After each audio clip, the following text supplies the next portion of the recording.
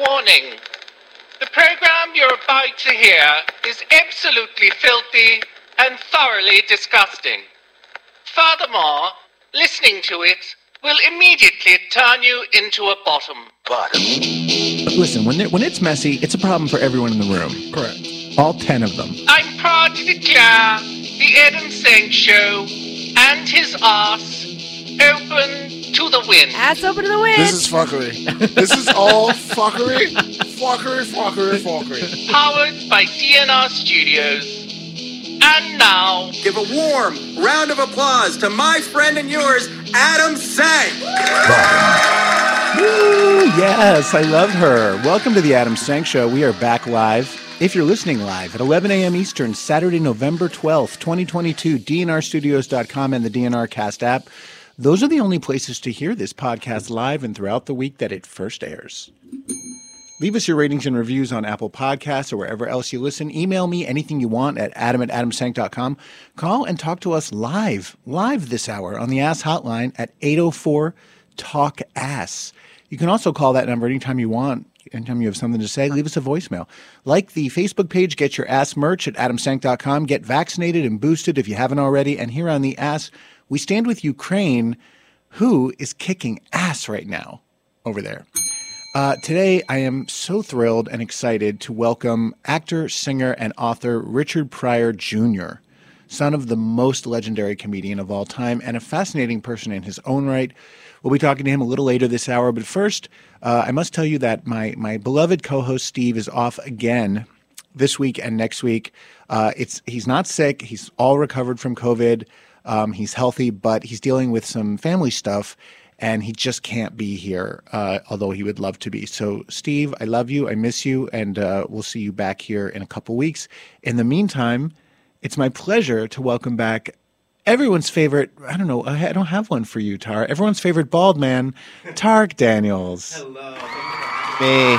Oh, your mic wasn't on there. Hello. Tarek, the moment I told you Richard Pryor Jr. was going to be our guest, you were like, sign me up. Yes, absolutely. Because Richard Pryor is my favorite comedian of all time. So I'm super excited to talk to his son. Me too.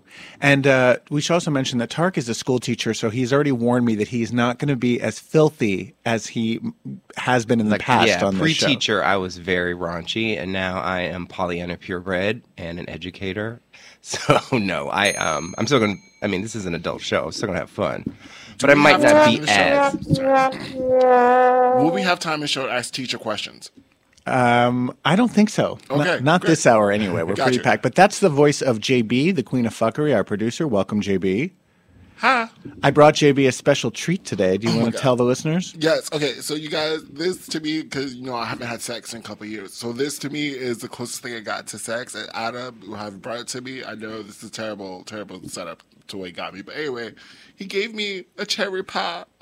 And that's not a euphemism. An actual cherry pie. An actual cherry pie. You guys, I love pies. Pies are my favorite. Cherry pie is one of my top cherry pies, and he got me a cherry pie. So now I have to go home and buy some whipped cream. Me and this cherry pie, we fucking.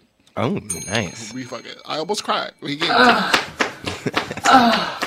Because I'm not going to see you, JB, until after Thanksgiving. So this is my little Thanksgiving treat for you. I can't explain how happy he was when I gave this to him. It's like the happiest I've ever seen him. So I'm glad that I did it.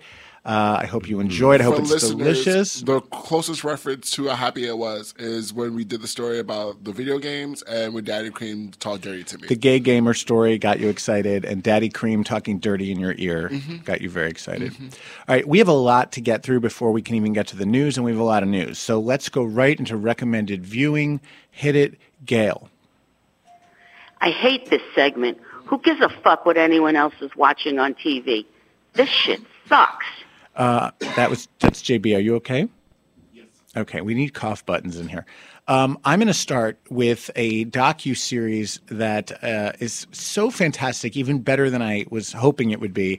It is, God forbid, the sex scandal that brought down a dynasty on Hulu. This is all about Giancarlo Granda, the pool boy who had an affair with the wife of Jerry Falwell Jr. while Jerry Falwell Jr. watched and videotaped, and who was paid millions of dollars by Jerry Falwell Jr. We've talked about this story almost as much as we've talked about Natalia, the evil dwarf. This is one of my podcast's favorite stories, and I've been waiting for this documentary, and I don't want to spoil it. Here's what I'll say. He's not what I expected. He's very articulate and very charming and smart, as well as being hot. And the documentary is not what I expected. When you first start watching it, it's going to seem very funny and light and kind of frivolous to you. And by the end, you are going to be blown away because it's about so much more than just this scandal. It is about what has happened to America. It's about what's happened to American politics because of right-wing evangelicals like Jerry Falwell and his son, the way it's affected our politics, the way it's affected everything that's shitty in America. I'm sold. I'm going to watch it tonight. Can be traced back to Jerry Falwell. Where do you It's watch it? on Hulu. Okay, tonight. So yes, watch that. Tarek, anything you've watched recently that you'd recommend? Ooh, I don't know about recommending. I know I watched The Watcher, and I know a lot of people hated it. I didn't love it. Yeah, a lot of people hated it. I found it entertaining, but the criticism is all over the place, and then nothing's resolved, and then a lot of things weren't true. But oh god, what else? The White Lotus season 2. Yes, I just started it. All about it. Although, do you think it's as good as season 1? Yes. Okay, see, I'm not gripped yet. I'm gripped, and I love Italy. It's beautiful. Are you gripping yourself? I'm gripped. Theo James is really hot. He's hot. And the other one, Ethan, I noticed. Did you see the second episode? Yes. Did you notice that Ethan's shower was 28 seconds long? I wrote on a Facebook group about it. I said, Ethan's shower, he did not wash himself properly. I don't trust him. Right. And then I rewatched the episode, and I timed his shower, and he just washes his hair, and he went on a jog. I think he was already showered, and he was just washing off the lube from his peen. That's what I He didn't even touch his peen. He Yes, washed his hair. He was jerking. Oh, you're right. You're right. No. Well, yeah. We're giving away lots of spoilers, by the way. But yes, White Lotus 2. I finally finished White Lotus season 1, which I absolutely loved. So I recommend that and season 2. Okay, JB. Oh, okay. So this is gonna be. I feel like it's right up my alley, but it's something different. You guys go to the movies. Go see Black Panther this weekend. It is a wonderful, wonderful movie. I saw it Wednesday with Katie. Wednesday? Yes, I won some tickets. Oh, you went with Katie? Yeah, I won Cute. some tickets to the Black Panther New York premiere. Fantastic. Yeah, Nice. It is a great movie. It is a great tribute to Chadwick Boseman, the first Black Panther, not the first Black Panther in Jerry, the first movie Black Panther who tragically died young. Yes, it was a great homage to him. And then I'm not giving away the movie. It's just great. You guys should watch it. I'm ashamed to say I never watched the first one. I just don't like that genre. Katie never watched the first one. You didn't watch the first one? And I don't watch superhero movies. And she enjoyed this one. Even without knowing I need to watch about both. It. Yeah, I do. Well, if you don't like, I feel like there's way too many superhero movies. I did love the first Black Panther, and I'm going to see the second one tomorrow, hopefully. I mean, I should see it because it's like an iconic cultural touchstone. Yeah, it's good, but there's just so many superhero movies, and they're too many. long. I hate them. They're all the same to me. Okay, we have a new review. This is from JMDCNYC, and it's about a specific episode. The headline is, it's 5 stars, and the headline is Dialogue Without Vitriol. It's so refreshing. I just listened to episode 256, Adam's interview with Damon Jacobs on prep, sex, and everything in between. It struck me how thoughtful and well-balanced the conversation was. I'm so used to listening to podcasts and consuming media in general, and just hearing screeching if there's a difference of opinion. This was different in the best way. Even though they had a difference of opinion in a couple of areas, an intelligent conversation actually took place. For me, that's a great reminder that it's still possible. Which is such a nice review. That's so lovely. So thank you, JMDC NYC, and please, all of you, keep those reviews coming. Just so you guys know, I am working on a laptop today instead of with paper because the printer's broken here at DNR Studios. So I have to go down to my email and find this lovely email that we got from Rick in El Paso. Let me see if I can find it. While he's doing that, I will go on a rant on why I want to fight Remain. Because she knows we come in Saturdays. She knows we're coming in this Saturday. And I was here, again, Wednesday. The printer was fine. The printer was fine. Everything was fine. All right, let's not bite the hand that feeds us, though. I know she knows. Without Romaine and Derek, this podcast wouldn't exist. Okay, so this is from Rick in El Paso. This was an email. He said, "Hi, Adam. Just a note to tell you again how great your show is. You never disappoint with your choice of guests. I was so excited to learn about Eric Marcus's podcast. What a great historical archive. I've been trying to suss out as much gay history as I can find, and I can't believe I missed his work. Please continue to bring on guests that highlight our history. It wasn't until these last 10 years that I began to be interested in gay history and started watching the few documentaries out there on the subject. Now, having all these interviews to listen to has made me quite excited. A few years back, Johnny McGovern did a podcast called Schooling the Children, but it was short-lived. Maybe you could make a list of the documentaries and books that you believe best tell our stories and tell us on the show. It's not always easy to find or to know where to look for what is out there. Thanks again for the humor and insightful guests." So thank you so much, Rick, for that lovely email. And I made a list. This is not comprehensive. It's not exhaustive. And we're not going to go through each one and talk about it. This is just a list of books and documentaries that I would recommend if you're interested in LGBTQ history. The first is Charles Kaiser's The Gay Metropolis, The Landmark History of Gay Life in America, 1997. This is a decade-by-decade account of the rise and acceptance of gay life, basically starting in the 1940s. And it goes all the way through AIDS, and because it was written in 97, that's kind of where it ends. But The Gay Metropolis is fabulous. There's also a bunch of novels that I love that have kind of shaped me, and I'll do them chronologically. The first is Gore Vidal's The City and the Pillar from 1948, John Raichie's City of Night from 1963, which I just finished and which I can't recommend enough, Andrew Holleran's Dancer from the Dance, and Larry Kramer's Faggots, both of which came out in 1978, and Alan Gerganis's Plays Well with Others from 1997. And then as far as documentaries, The Celluloid Closet I mentioned during the Eric Marcus interview from 96. That's a must-watch, directed by Rob Epstein and Jeffrey Friedman. And then going back a little bit, I would say Paris is Burning, 1990, is hugely important for every queer person to watch. And it's surprising how many people have not seen that. Yeah. Madonna's Truth or Dare from 1991 is way more than just a concert movie. That's the first movie that I saw that made me want to be a gay man. Yeah. It made it cool and sexy. And Madonna was on top of the world at that time. Totally. And then I would say Disclosure from 2020, directed by Sam Feder. Disclosure is very much like the trans version of The Celluloid Closet. I learned so much from that documentary, and it was the first time I really saw the way Hollywood has always depicted trans people in such a terrible light. I mean, they're either psycho killers, awful, or they're repellent, horrible creatures to be feared and laughed at. I mean, I'll never watch Ace Ventura: Pet Detective ever again. I'll never watch Soap Dish ever again. Like, it's changed the way I think about those movies, these mainstream movies that were like supposed to be light comedies, but they just.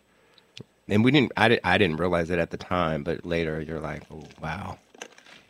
So anyway, I hope that helps. This is, again, not a comprehensive list. I'm sure I've left out some very important things, but those are things that have been important to me. Okay, next, we have a new voicemail from Gail. She was reacting to my impression of her when Steve and I did the Derek and Romaine takeover, and I was like, the sound quality is terrible. So she took issue with that, and here's what she had to say. Hello, Adam Sank. You chlamydia-riddled bastard. I wanted everyone to hear my voice. I do not sound like Harvey Firestein. I'm a woman. I don't sound like that. You're so evil. Evil, evil. And I want any of my listeners that love me to call and write and tell Adam what a horrible man he is. That's it. And JB, I love you just the way you are. Mwah, mwah, mwah, mwah. Adam, you're still a bastard, but I love you. Bye. Shade. She's the greatest. Gail, I love you. I'm sorry to insult you. And I am no longer chlamydia-riddled, as I took antibiotics for that. Thank you.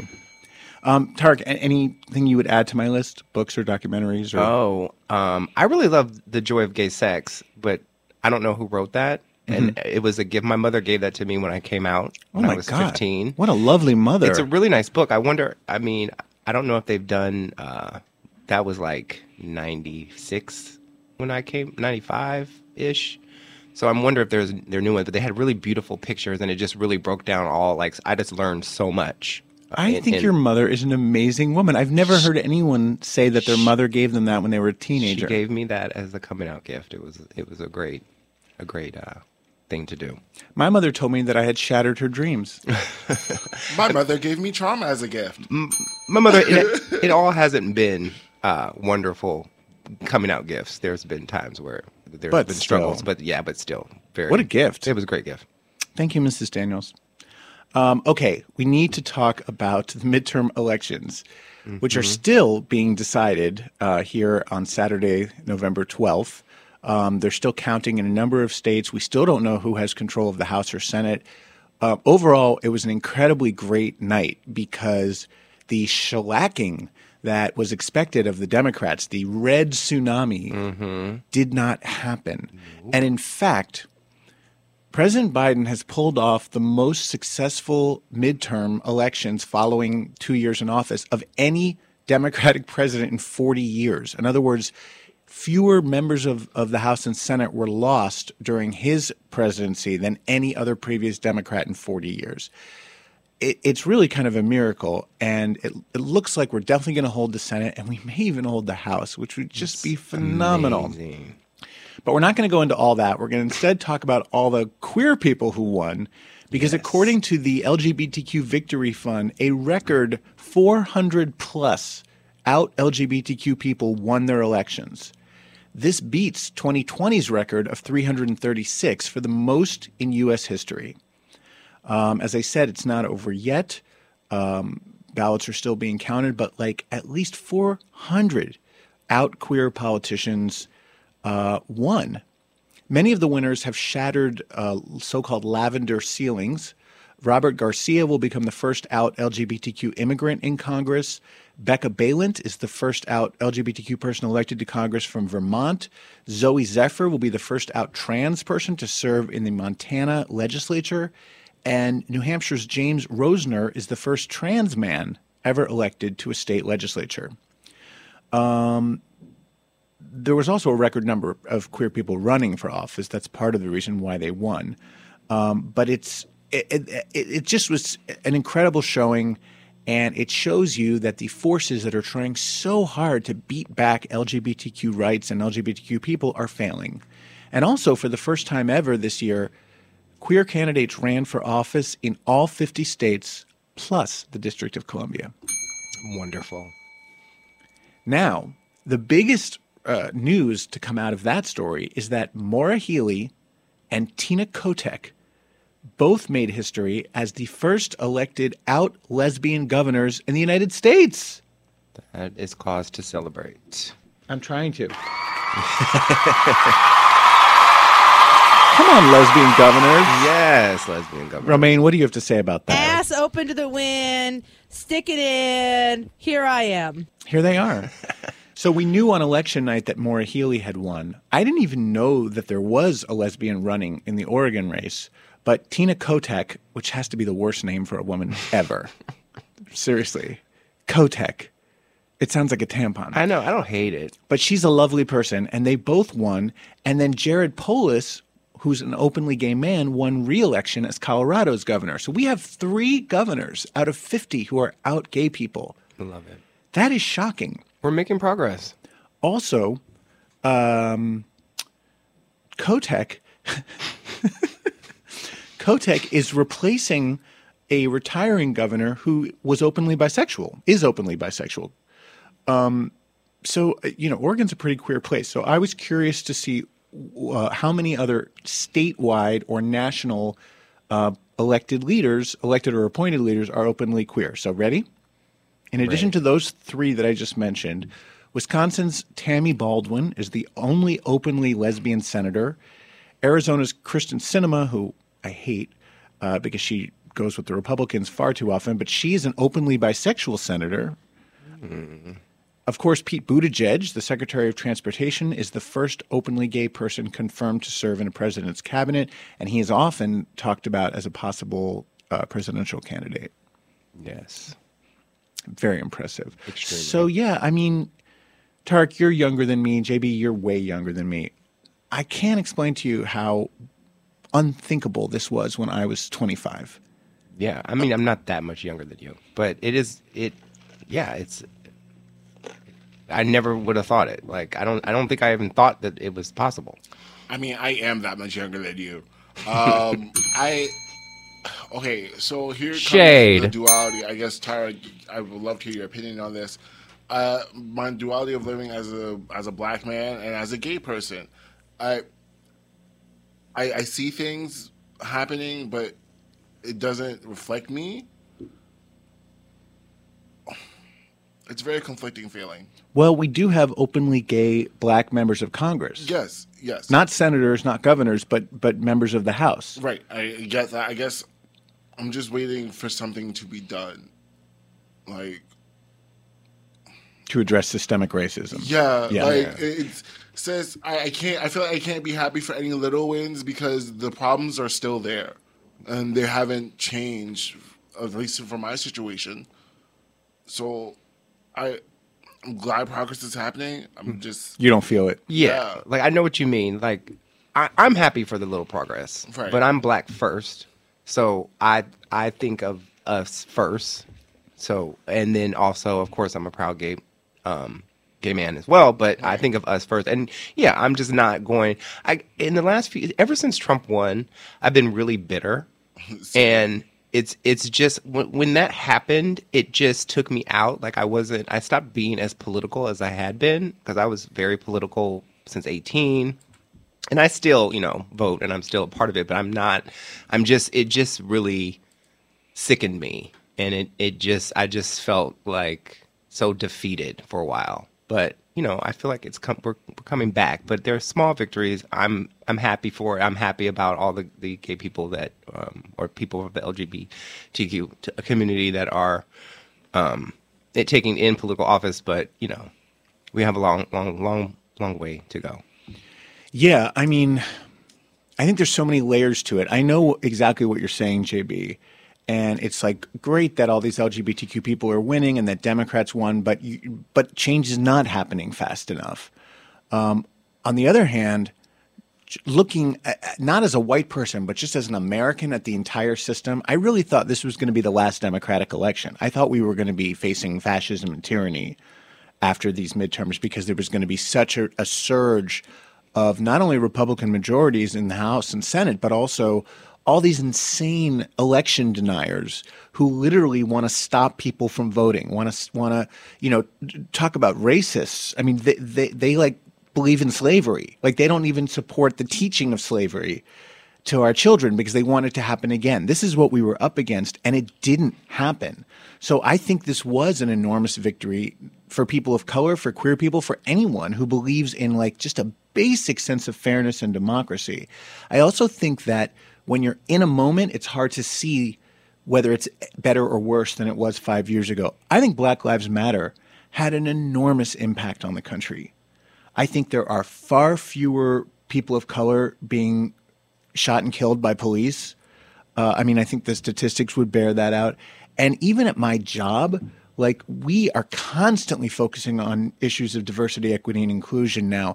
We didn't talk about those issues before Black Lives Matter. And now it's a part of our hiring. It's a part of our board selection, the managers that we hire, the outside consultants. Like, it goes into everything. And I don't think that my company is unique that way. I think that's happening on a national and global scale. So, like, I get what you're saying. Like, how is your life different? It's not. I believe you. But I do think that was a seismic shift that happened. And the changes are happening. You may just not see them all. Oh, okay. I don't know if that makes you feel any better. I get it, but because one point that I really feel strong to is like, okay, we don't live in Georgia, but around Black Twitter, there was this video going around that in Georgia, this commercial that is literally being aired for politicians and people to vote for is speaking about white people dying. Oh, yeah. As in, like, black people are coming for them, and we are taking everything from them. They don't have any rights, and No. we're looking to murder them. And it's like, The racism is hideous. And Right. and Republicans aren't even keeping it quiet anymore. They're really open with it now. It used to be buzzwords and dog whistles. Now they're just like, fuck black people. Like they'd have no and that's why, again, I'm so glad that so many of those people lost on Tuesday and continue to lose as the count comes in. So I'm more hopeful than you, and I get that a big part of that is because I'm white and I don't have to live in the shit that you guys have to live in. You're a jolly type of people. But I wasn't hopeful the day before the election. I've been in a constant state of anxiety for the past 6 months over this election. And you've been doing a lot. Like I loved how you were you mailed. What, you wrote letters. I wrote letters to likely Democrats who were unlikely to vote in Georgia, which were a lot of whom lived in black communities. Like these are people who, if they vote, they'll vote Democrat, but they don't usually vote. And so I joined Vote Forward, and I wrote letters to say like, hey, it's important that you vote. And they weren't partisan. They said like, you can vote however you want, just vote. So, I mean, but I really thought we were fucked. I thought this was it. And there's one thing I haven't. And we still might be. It was see. a very close race. Like a Yeah. lot of, I mean, we're still a very divided country. 100%. I'm wondering, was it easier for people to vote this year? Because I haven't heard any stories about long lines. Were there long lines? It's interesting. A lot of states tried to make it harder for people to vote, particularly people of color, but because they almost universally had either early. What's that? I'm doing other things. Don't worry about it. Okay, most states had either early voting or mail-in balloting, and so and a lot of them had these drop boxes, which is part of the reason why it's taking so long in Arizona. But there was massive turnout. Okay. And the only real problems were in Arizona. There were a couple precincts that had problems with their machines, and of course the Republicans started screaming fraud and theft and all this other shit. But there were genuine problems. But it was a very orderly, calm election overall. It seemed that way from what I noticed. Anyway, we have to move on because we have a lot more stories, and we only have like 8 minutes before our guest.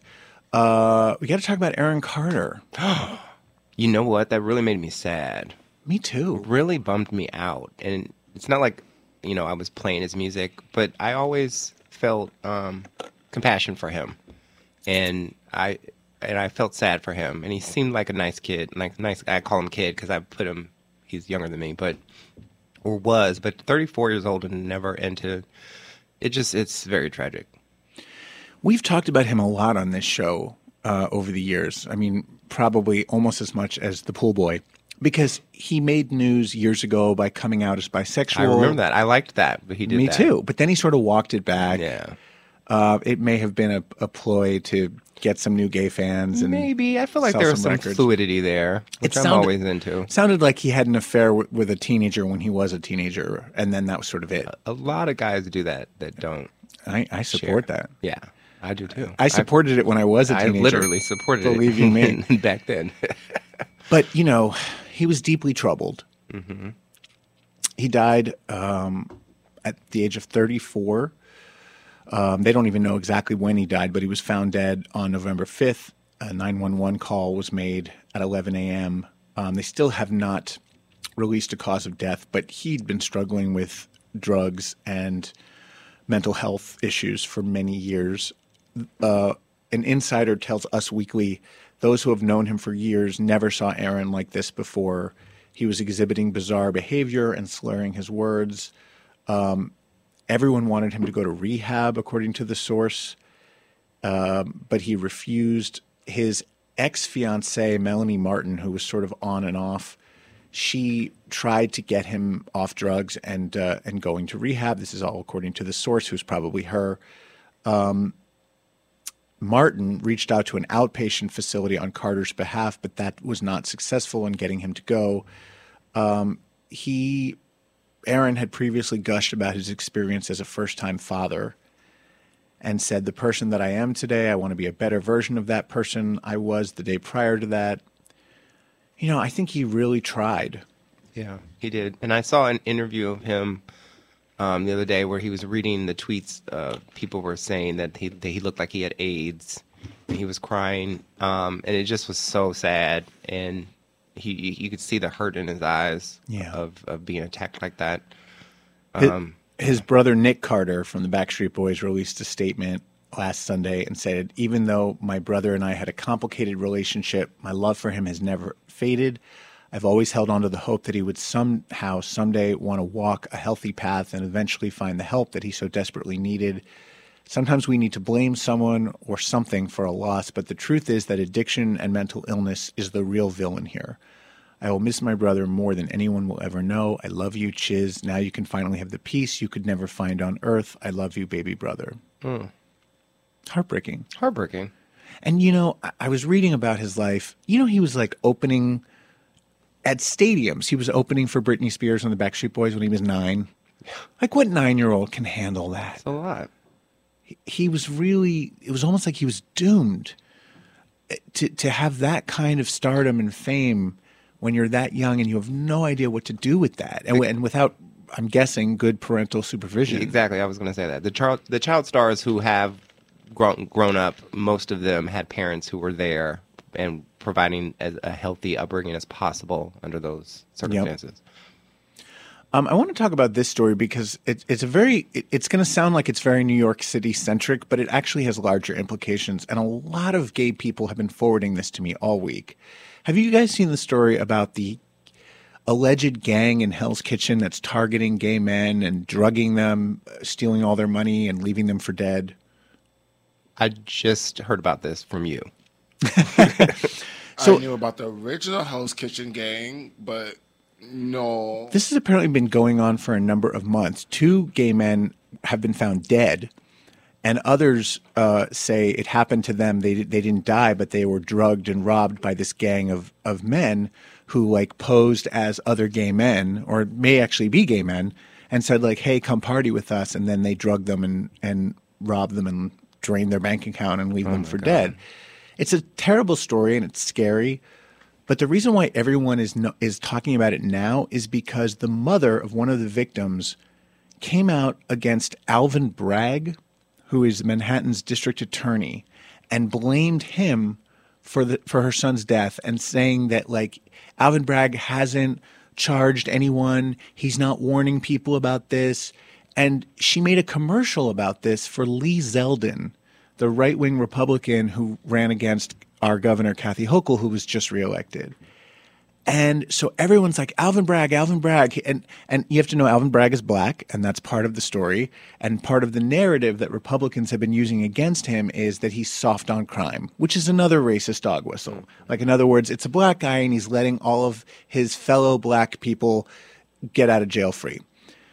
The fact is, Alvin Bragg has nothing to do with a police investigation. No one has been arrested. They don't have any suspects. They don't know who did this. Alvin Bragg is a district attorney. His job is to try people and bring a case against them after the police have finished the investigation. He can't arrest anyone. How can he arrest? It's the New York Police Department. If you want to be mad at anyone, be mad at the NYPD if they've been dragging their feet or they haven't done enough to solve this. But it's crazy, and it's so fucked up that she used this. She used her son's death to help Lee Zeldin, who hates gay people, try to win the governor's race. It's terrible. I'm glad he lost. And what's really pissed me off even more is that the Advocate ran with the story, and they basically just published a press release from the Zeldin campaign. They basically blamed Alvin Bragg too. And it's like, can you do any reporting? Does anyone at the Advocate understand how the criminal justice system works? Yeah, a DA can't just solve crimes. That's not his job. The DA just says yes or no to taking a case to court.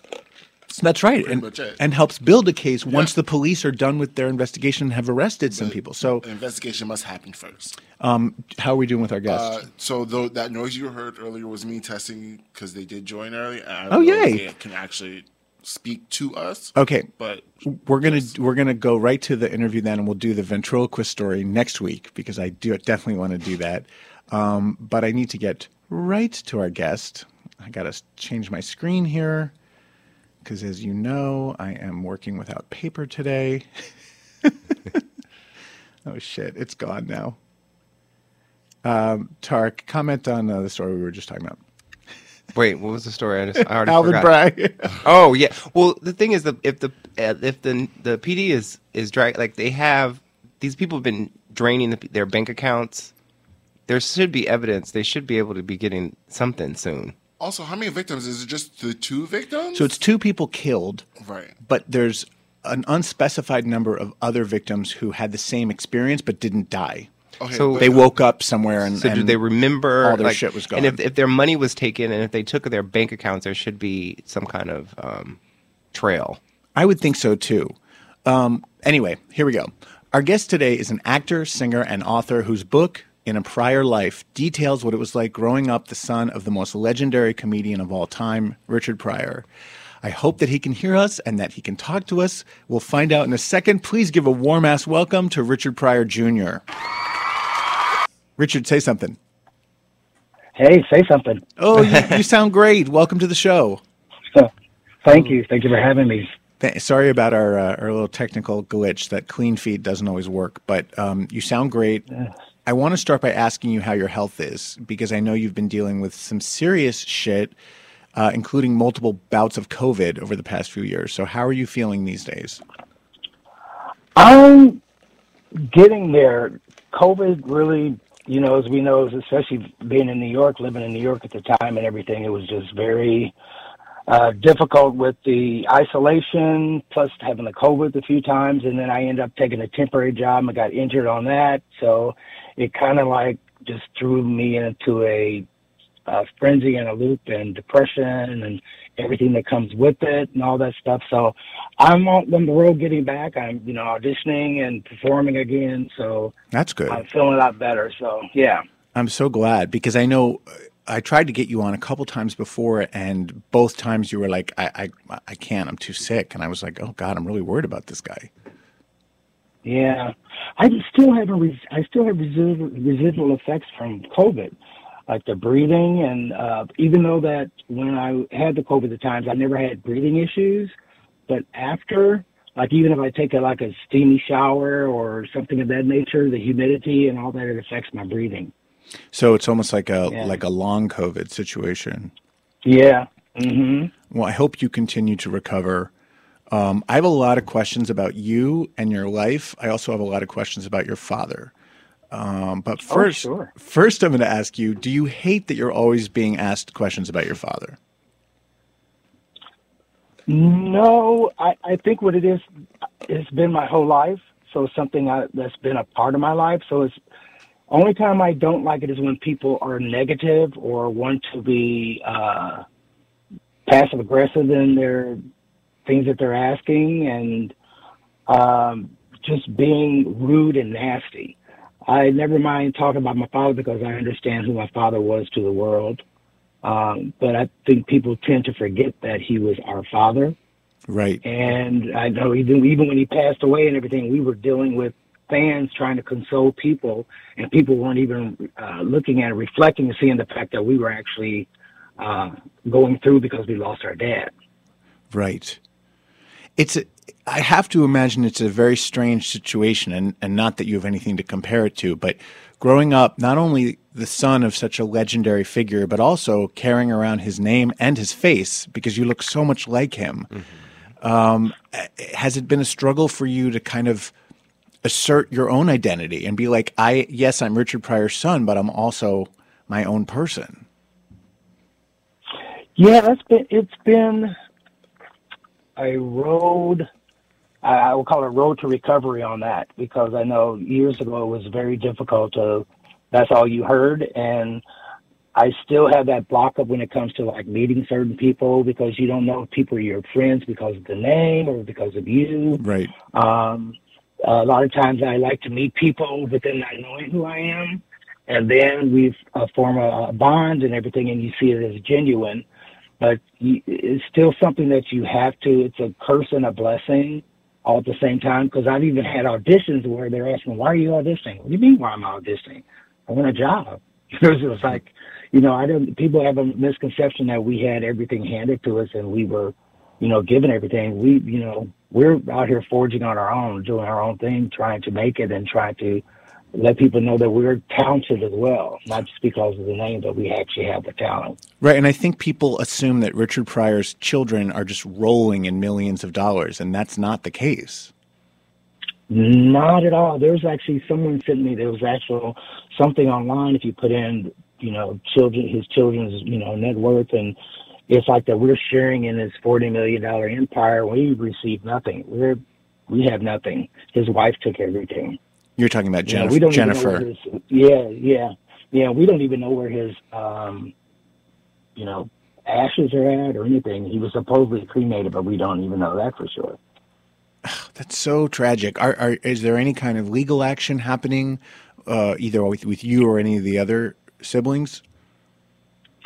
Not at this time. I mean, my one sister, Elizabeth, she actually did when he died, actually filed a suit, and she lost that suit. So there's nothing that's been happening. Jennifer actually closed the trust and started another trust, so where they were not included in it.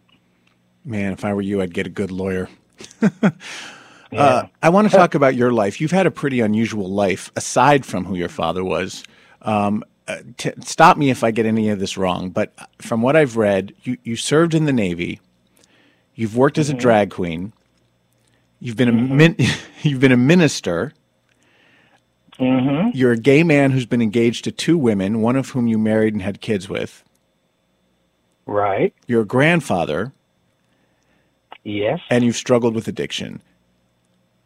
Yes, I did. That's a lot of things for one person. And there's a lot of shit in it. It's a lot. I mean, it's a lot of it's good and fascinating, and some of it sounds like it was a struggle. Is there any part of that you want to kind of expand on with us? Well, I think a lot of it is, I think, when you're younger and you're growing up in the Midwest and, you're raised, you go to church and this is what you do. And even though you know that you think you're the only person that has feelings like towards someone of the same sex, and you're fighting that as hard as you can, and you're trying to be who you are, but you also don't want to disappoint people. You want to live right, and you don't want to disappoint God. And so you live this facade of this fake person and not being genuine to who you are. And I did that for years. I did a thing where I was back and forth. It was like, I was, Christian, going to church, and then I got out again, got back in, became a minister, and all these things. And you did the right thing. You got married. I had a child, and all those things. But you're miserable. There's that part of you that's like, I don't enjoy this. I'm not enjoying this. It's, and it doesn't help when you have a wife who was just a horrible lady at the time, just extremely horrible lady. So I didn't have the best person in my corner to even go through that, navigate through that, because it was all detrimental. It was all negative. Richard, it sounds like we're losing you. It sounds like we're losing your audio a little bit. Did you move positions? Okay, yeah, I did actually. Can you hear me now? Yes, much better. Okay. You had the opportunity to come out to your father before he passed. Yeah. How did he respond? Yeah, this was actually when I was in the military. It was in the early 80s, and I remember telling him I didn't want to get married. And he actually came to Virginia Beach where I was stationed, and I was able to tell him. And I didn't get the reaction I thought I was going to get. I thought I was going to get the yelling and all that, and he said everything's going to be fine, and just be who you are. Whatever you're going to do, be the best of it, and that's when I took I was doing the drag at the time, starting that out at the time, and that's when I took that as a thing of, hey, do me, And it wasn't a thing where, it was going to get out or anything like that. Who thinks that, your information about how you live your life is right? Because you were outed. Let me know if I have the story right. You were performing drag, and someone you thought was your friend came to the show, took pictures, and then sold them to the tabloids and outed you as a drag queen and a gay man. The tabloid actually showed up at one of the shows. So fucked up. And yeah. Yeah, and then by the time, and I remember me running from him. I had a boyfriend at the time. I remember us, running to the car and all that stuff, and them coming to my house and told me, well, you might as well talk to us because we're going to report it anyway. you know, and I refused to discuss anything with him. And then the next week I was blasted all over America, and it was, you know, the lead story on Maury Povich's Current Affair and calling me the Princess of Peoria. And Jesus. I can laugh about it now, but I went through a lot, and my family went through a lot. My mother received hate mail, and, you know, I thought you had 2 daughters. I didn't know you had 3, and come to find out it was a relative of ours that did it. And it was just horrible. My sisters and them, you know, in school, having to deal with school, high school, and the people talking to them. And, yeah, it was a horrible, horrible time in my life. I'm so sorry you went through that. I mean, that's just, it's unimaginable. There's been a lot of speculation about your dad's sexuality. Your stepmother, Jennifer Lee, who you obviously have no love lost toward, she's claimed that he had an affair with Marlon Brando.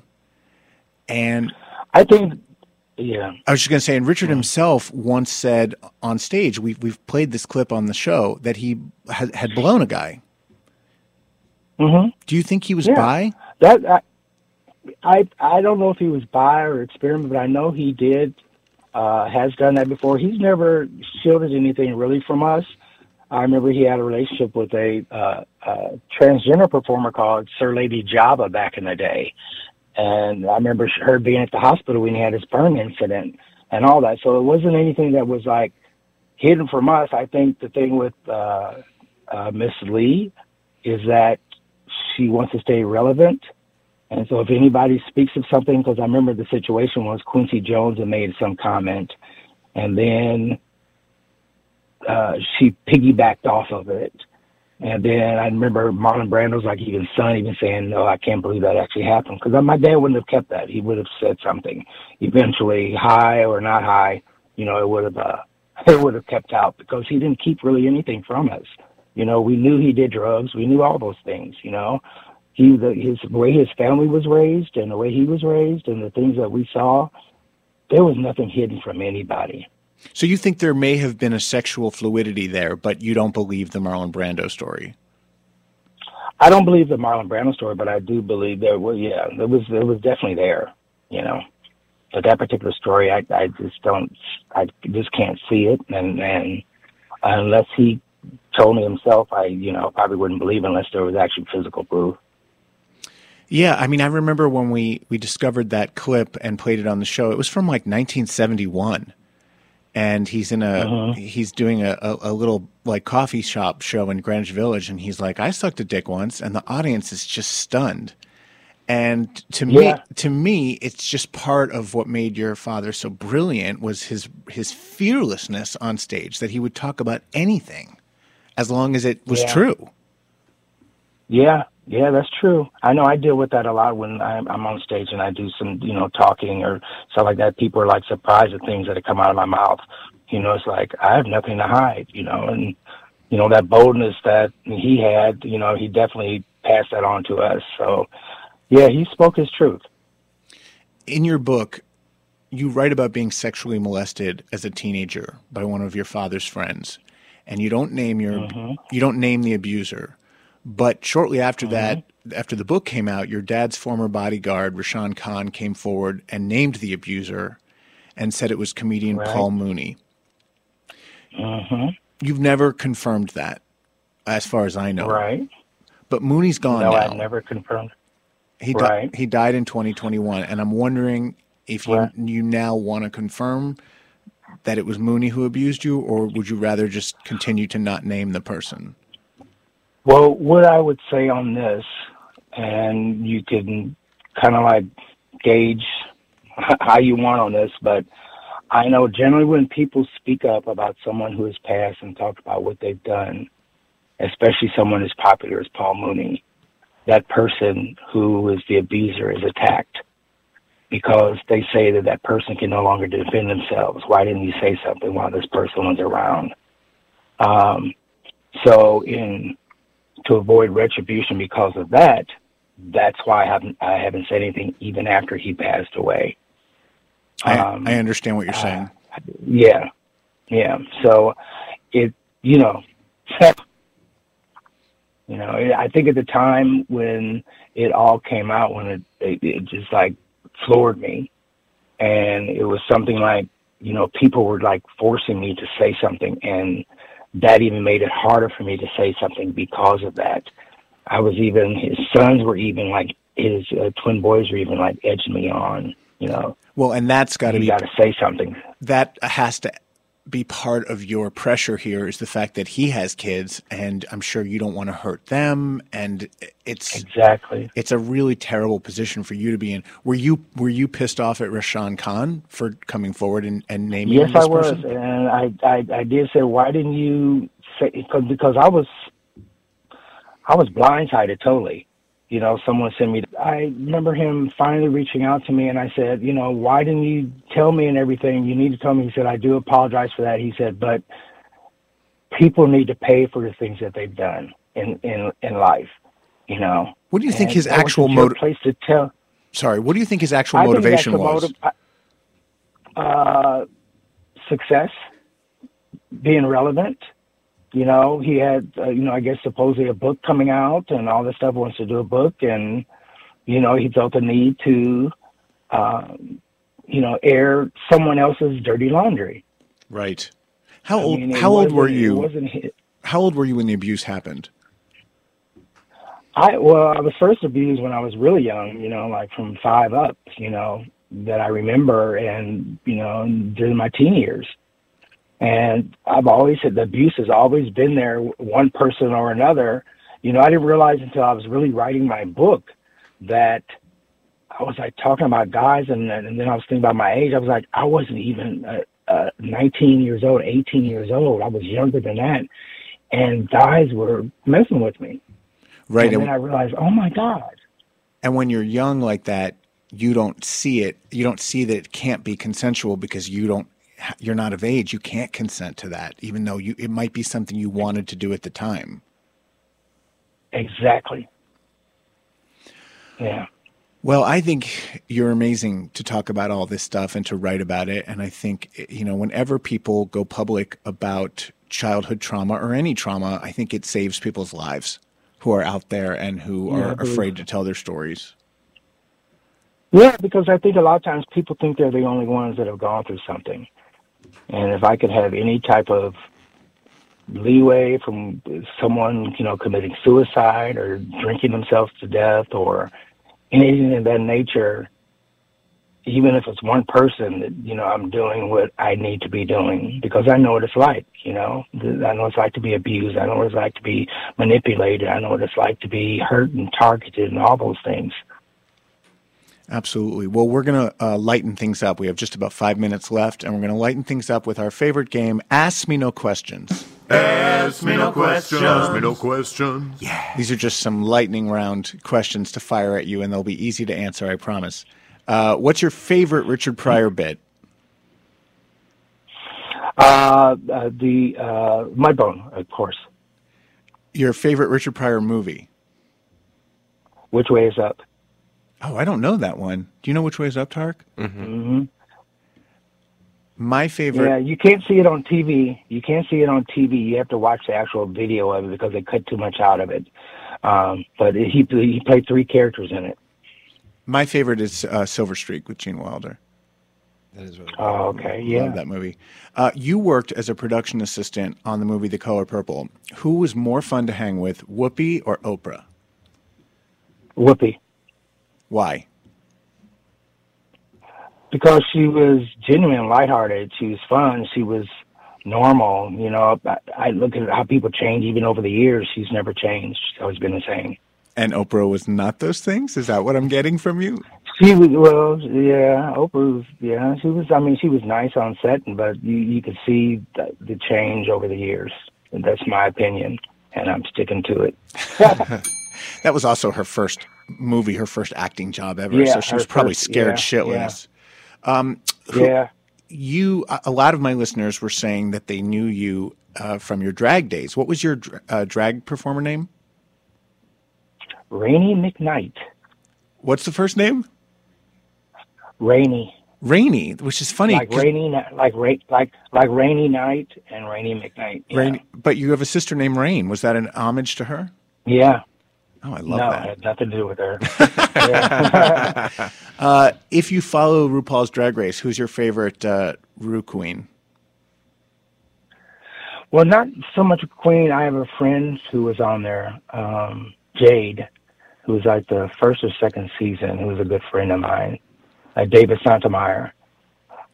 So that was my favorite all-time performer. I haven't seen RuPaul's Drag Race in the last 2 seasons. To me, it's like very repetitive. I'm like, and I'm not the hugest fan of RuPaul either. So, any particular I love reason? the show. I don't know. I don't want to say someone. I don't like arrogance. And when you are in New York City and you deal with a lot of people who have come across them and know them, and you hear the stories and things of that nature. I know it's a thing not just by what other people say, but when you hear it from like out of 30 people, 28 people have something negative to say, I tend to believe it. So what I take from this interview is that Oprah Winfrey and RuPaul are both on Richard Pryor Jr.'s shit list. They're on my shit list, and I have one other comic, Sherry Shepherd, who's on my list big time. Ooh. She's always counting how she loved my dad and all this kind of stuff. And I had a chance to meet her. I went to the first taping of Whoopi on The View. And then Wendy Williams' 50th birthday party, I went the VIP area, and I went and, reintroduced myself, just talking, hey, Sherry, I'm Richard Pryor Jr., we met. She turned and looked at me like from my foot down and looked at me like I was a piece of shit on the bottom of her sheet. Oh, no. We're going to have to leave it there, Richard. I thank you so much for sharing this with us. You're amazing. The book is called In a Prior Life. How can people follow you online? You can follow me on the official Richard Pryor Jr. on my Instagram and Twitter, on my Facebook, the Richard Pryor fan page. Anywhere on social media, I'm there, Richard Pryor Jr. Thank you so much. Keep getting healthier, and best of luck with everything. Thank you so much for having me. Tarek and JB, plug yourselves. Tarek. You could follow me on Instagram, Tarik78, Tarik78. You can follow me only on Instagram at SuckAnarchy12. Thank you so much. Thank you both so much. We're back next week with documentary director Brian Thomas. Follow me on Twitter and Insta at Adam Sank, and on TikTok at Adam Sank Official. Don't forget to order your ass merch at adamsank.com. Bye. Have a great week, bitches. All right, thank you for having me.